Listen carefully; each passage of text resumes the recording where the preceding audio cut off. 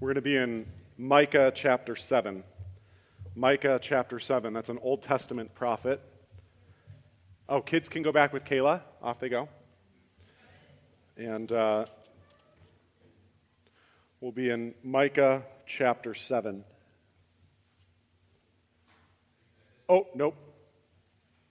Hold on. There is something about that song that I'm still trying to figure out. Yeah, there's something there. Micah chapter 7. Last week, we began that journey called Advent, that season where we are invited into waiting and into hope. And during Advent, we gather the light, slowly but surely pushing back the darkness. And as we do, we encounter the God who speaks and says, "Let there be light." It's no secret that the world is a dark place.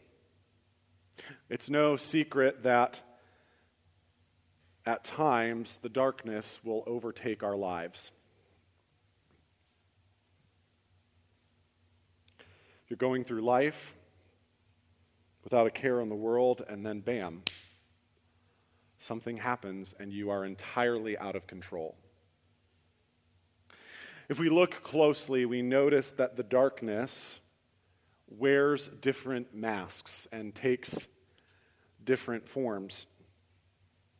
There's that darkness that's outside of us and much bigger than us. It's the darkness of injustice and brokenness, of systemic poverty, of systemic racism. And that darkness is connected to, but distinct from, the spiritual darkness that the authors of Scripture call powers and principalities. And that darkness is personified in the prince of the power of the air, the accuser of the brethren, Satan. Sometimes the darkness comes crashing into our lives unexpectedly, almost randomly. An experience of suffering or pain that we did not see coming, a hospital stay, a car accident, a cancer diagnosis.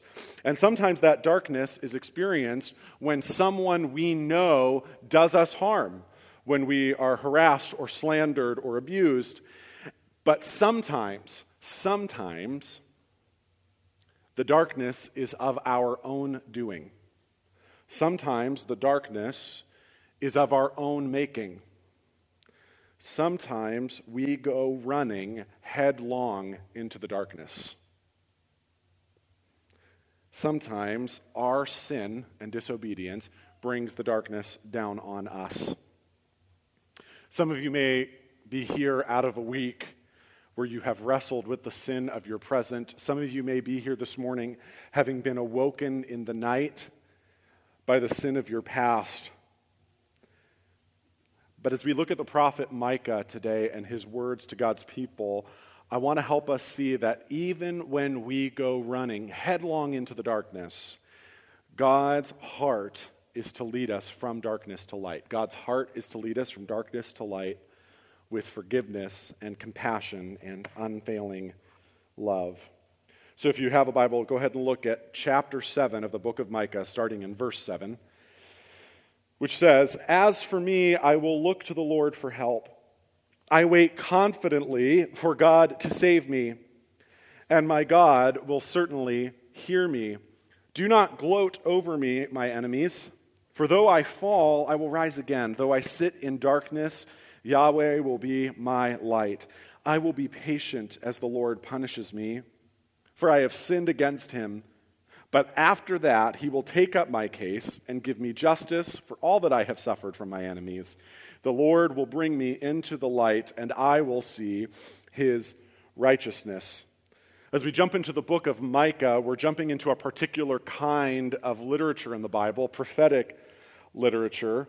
And so we hear Micah saying that he is confident that God will hear and help and save.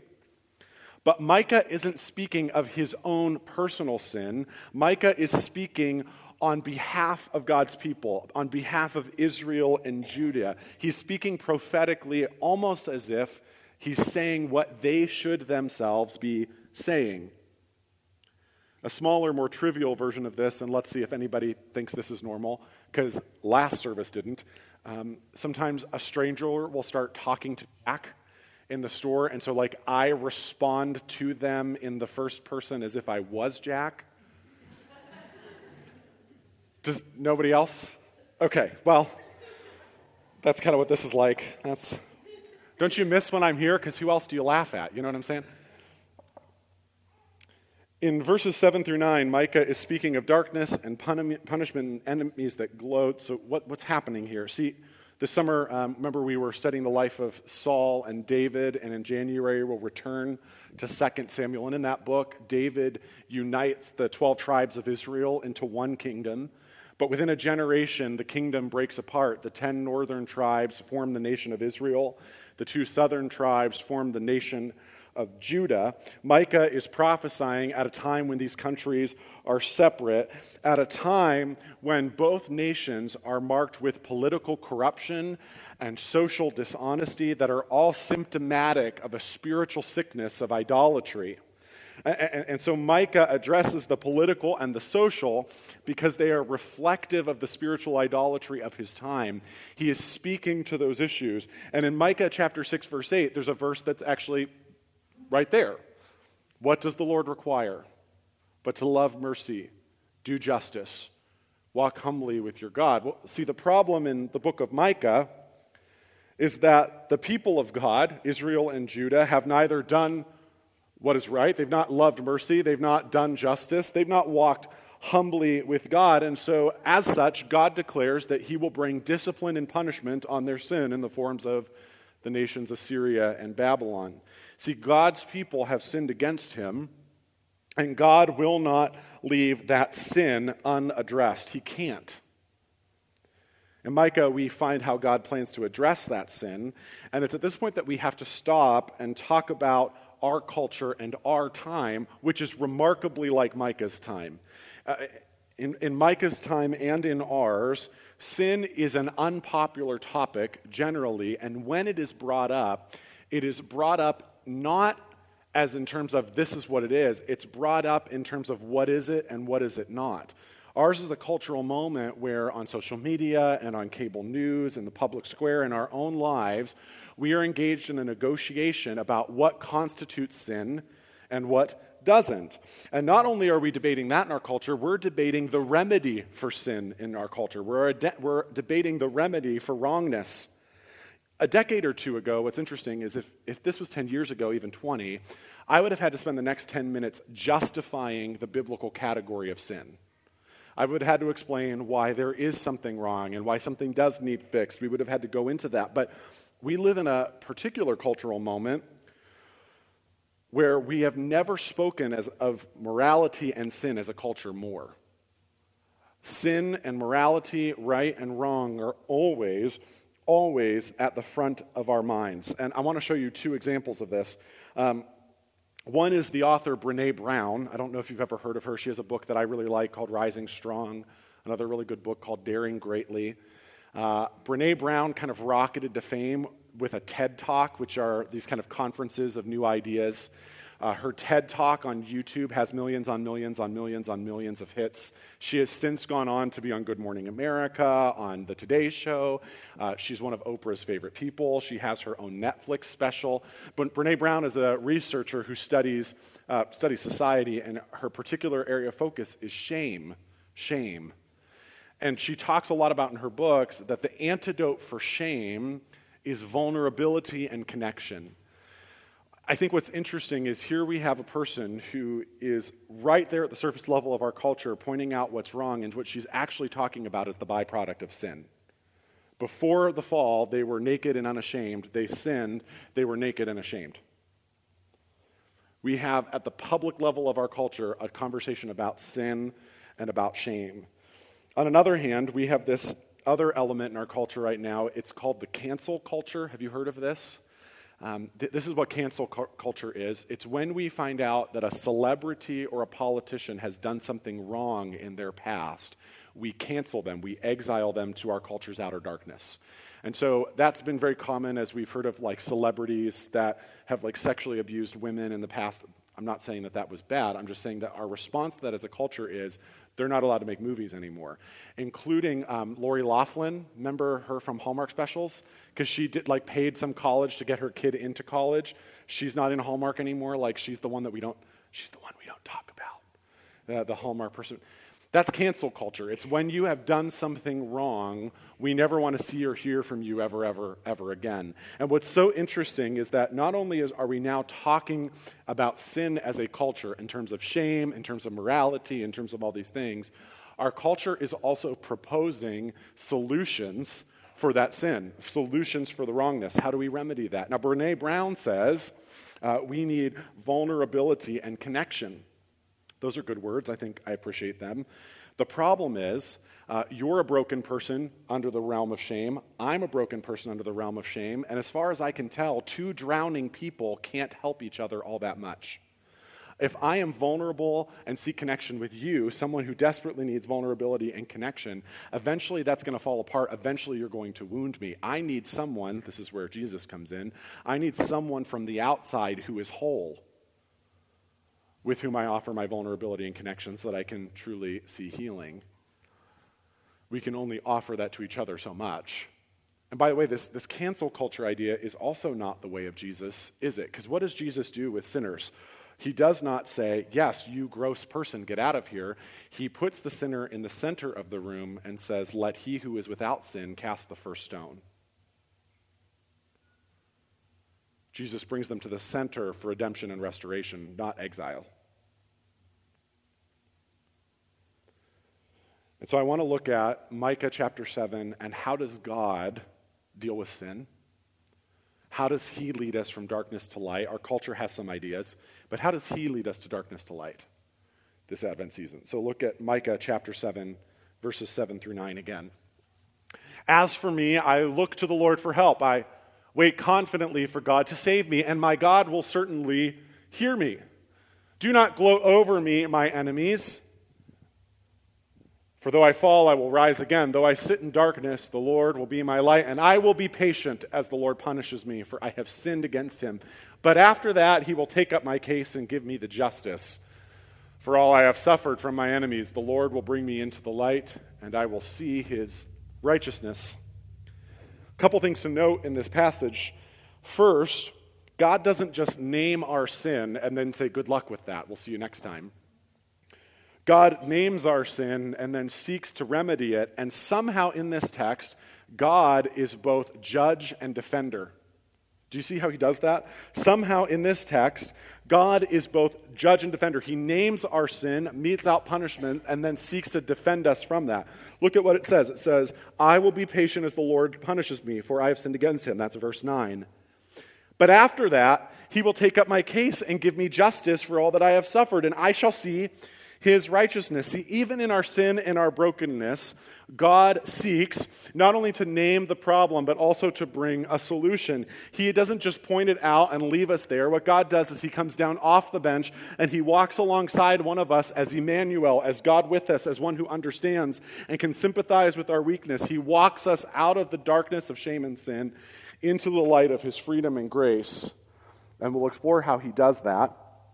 But the second thing to notice is that Micah advises patience in the face of the Lord's punishment. This word punishment in Hebrew is really interesting. It means to storm or to rage against, and it's the same word in the book of Jonah that describes the water that's like leaping up and over into the boat as Jonah's trying to run away from God. There's something in God's nature that in the face of sin, he gets stirred up. He cannot let the guilty go unpunished. He storms against sin. But what's interesting is Micah's language here. I will be patient. I will endure the Lord's punishment. What I want you to see here is that God is quick to forgive sin. And we'll see that in verses 18, 19, and 20. But this is the part that a lot of us struggle with, me included. That God is quick to forgive us our sin. God is quick to lead us from darkness to light. But that doesn't always mean that God removes the consequences of our sin. God doesn't always remove the consequences of our sin. This is the part that we struggle with. If God is a forgiving God, why doesn't he release me of sin's consequences, even if he releases me of sin? In Galatians chapter 6, verse 7, Paul interprets it this way. He says, don't be misled. Don't be fooled. God will not be mocked. He says, I love how the NLT puts it. Let me find it in here. You reap what you sow. Yes, you always harvest what you plant. You always harvest what you plant.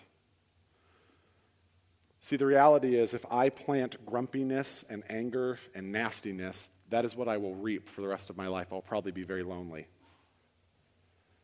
If I plant kindness and faithfulness and gentleness, that is what I will reap, and it will have blessings for others. I think this gets to the heart of George Orwell says that everybody by the time they are 40 has the face that they deserve. Right? People who have, some of you are laughing and some of you are like thinking right now, what does my face look like? Because as we plant that grumpiness, it shows on our faces. As we plant that graciousness, it shows on our faces, right? This is why there's some 85, 90, 95-year-old people that, you know this, they're just the worst. They're just the worst, right? But then there's these 85 or 90-year-old people that you're thinking, I don't know if they've sinned since 1985, right? They're these really gentle people. See, the reality is there's consequences for our sin. And the reason that we experience those, the reason that God doesn't remove them is the book of Hebrews calls that God's discipline. The book of Hebrews calls that God's discipline, that God, as a good father, disciplines his sons and daughters. Listen, I will be a terrible parent. I already would be if I had never had told Jack no, and at 10 months I've already had to tell him no far more than I expected. We all know those permissive parents. We see their kids in Target, and they are also the worst, right? They don't even have to wait to 40 to have a terrible face. They already got it at 8, right? Steph and I are walking Jack through Target on Black Friday, and he's losing his mind, and so Steph sees a $3 rubber ducky. He loves this rubber ducky. She gets that and hands it to him, and then she says, I wonder if we just started something, This is where it begins. See, discipline, Hebrews chapter 12 says, is God treating us as sons and daughters. When we endure the consequences of sin, God is forming us into the image of Jesus. And sometimes those consequences stick with us for the rest of our lives. Sometimes God in his grace pulls back his hand so that we don't experience the fullness of it. But some of us will be like Jacob. Jacob, after wrestling with God, walks with a limp for the rest of his life. As God wrestles his manipulation and control and deceit out of him. Here's what we know. God's heart is not only to name our sin, but lead us from darkness to light. He is our judge, he is our defender, he is our father. He does not just send us to our room to pout. In fact, he makes his presence known to us even in the midst of the consequences of our sin. And that's what that idea of the Lord is my light even when I sit in darkness.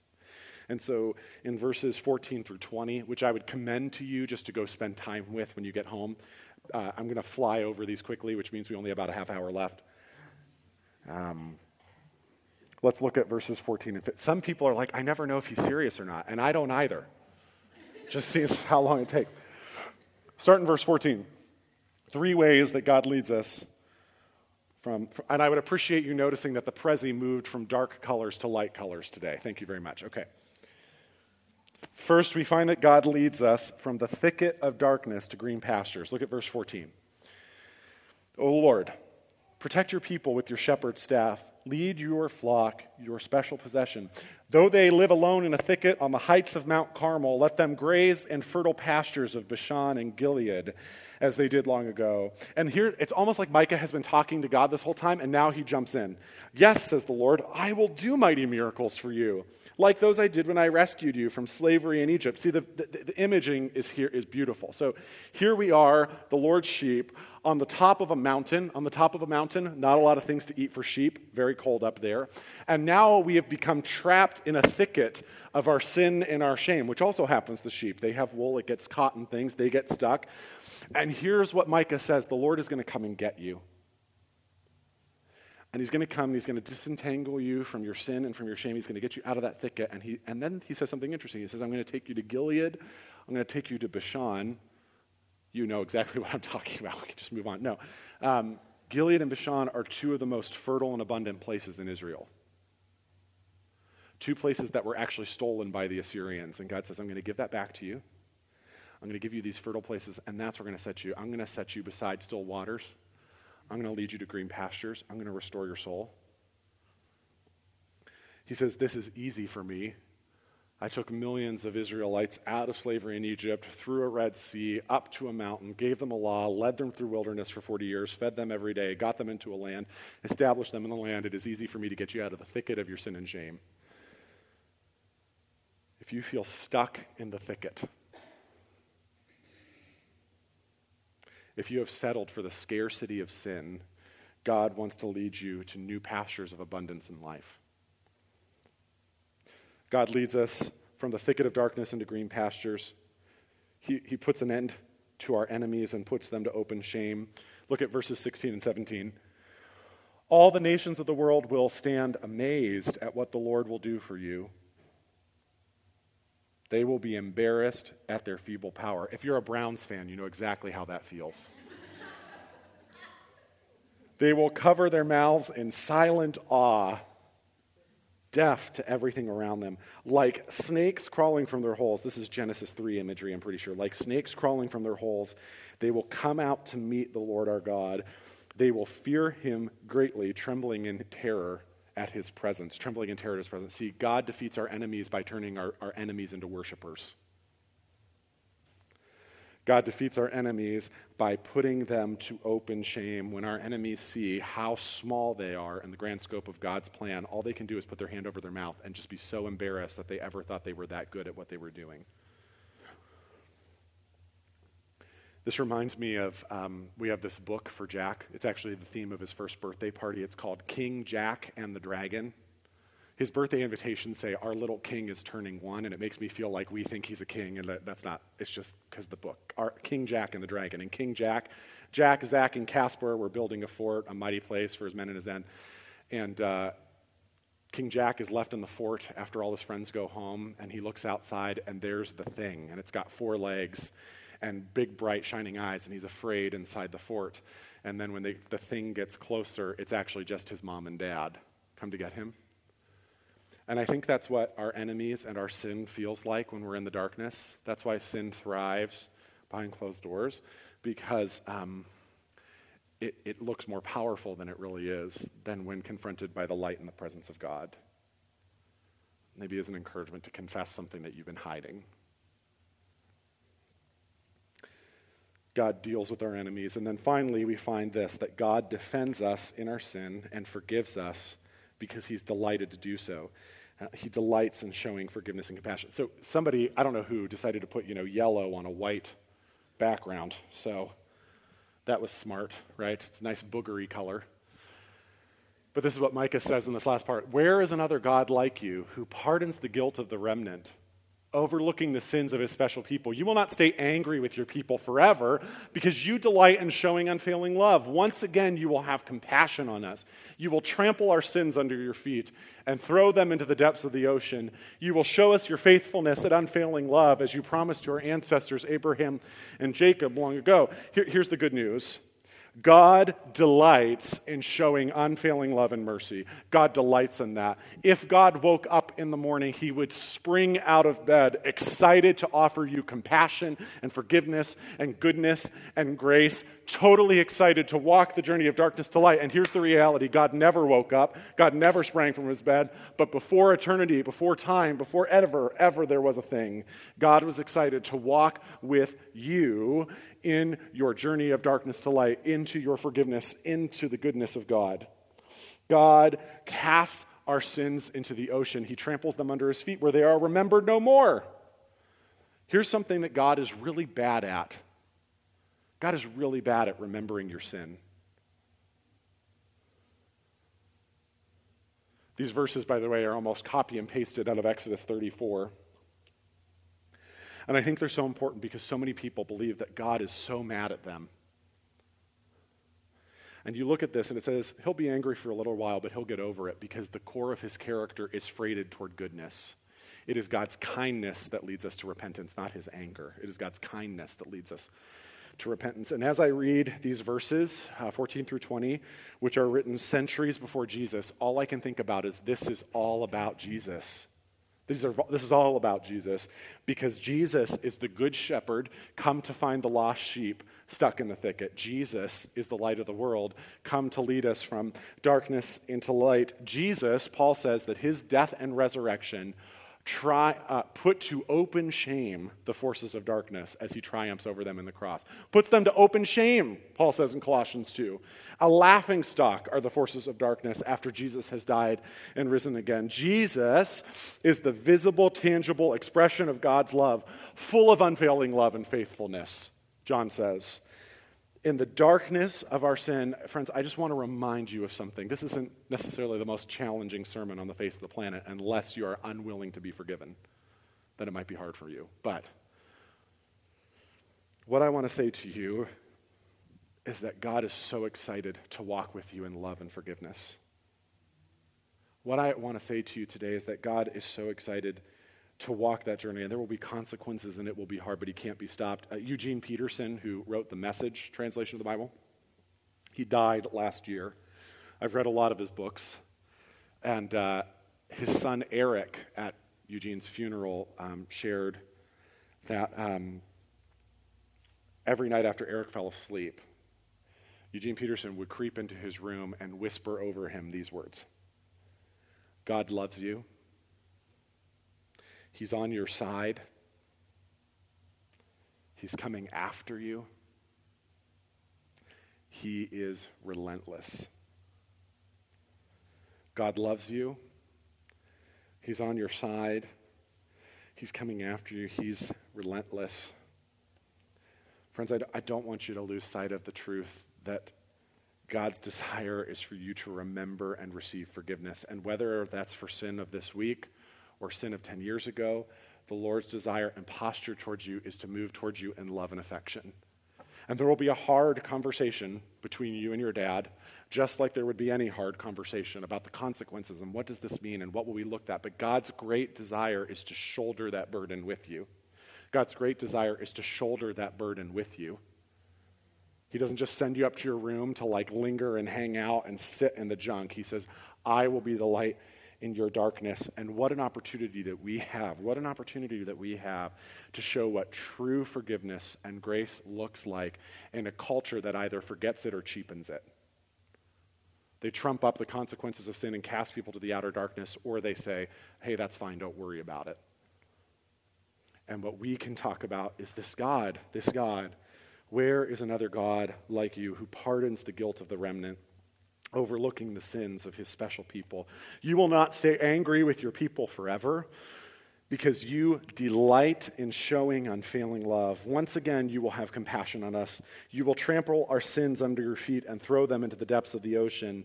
You will show us your faithfulness and unfailing love as you promised to our ancestors, Abraham and Jacob, long ago. Here's the gift that God wants to give you this Christmas. He wants you to know that he loves you. He wants you to know that he's on your side. He wants you to know that he's coming after you. He wants you to know that he is relentless.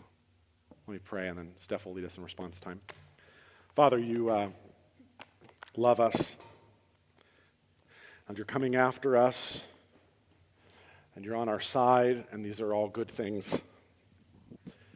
And so, Lord Jesus, I pray for the one amongst us who needs to know your goodness and your forgiveness and compassion, that in the moments even that we gather around this table, that you would break through in a huge way. Thank you, God, that your posture toward us. Thank you that you do not stay angry forever. Thank you, Jesus, that all of the wrath that God had toward our sin was poured out on you so we can know his love and forgiveness. We pray in Jesus' name. Amen.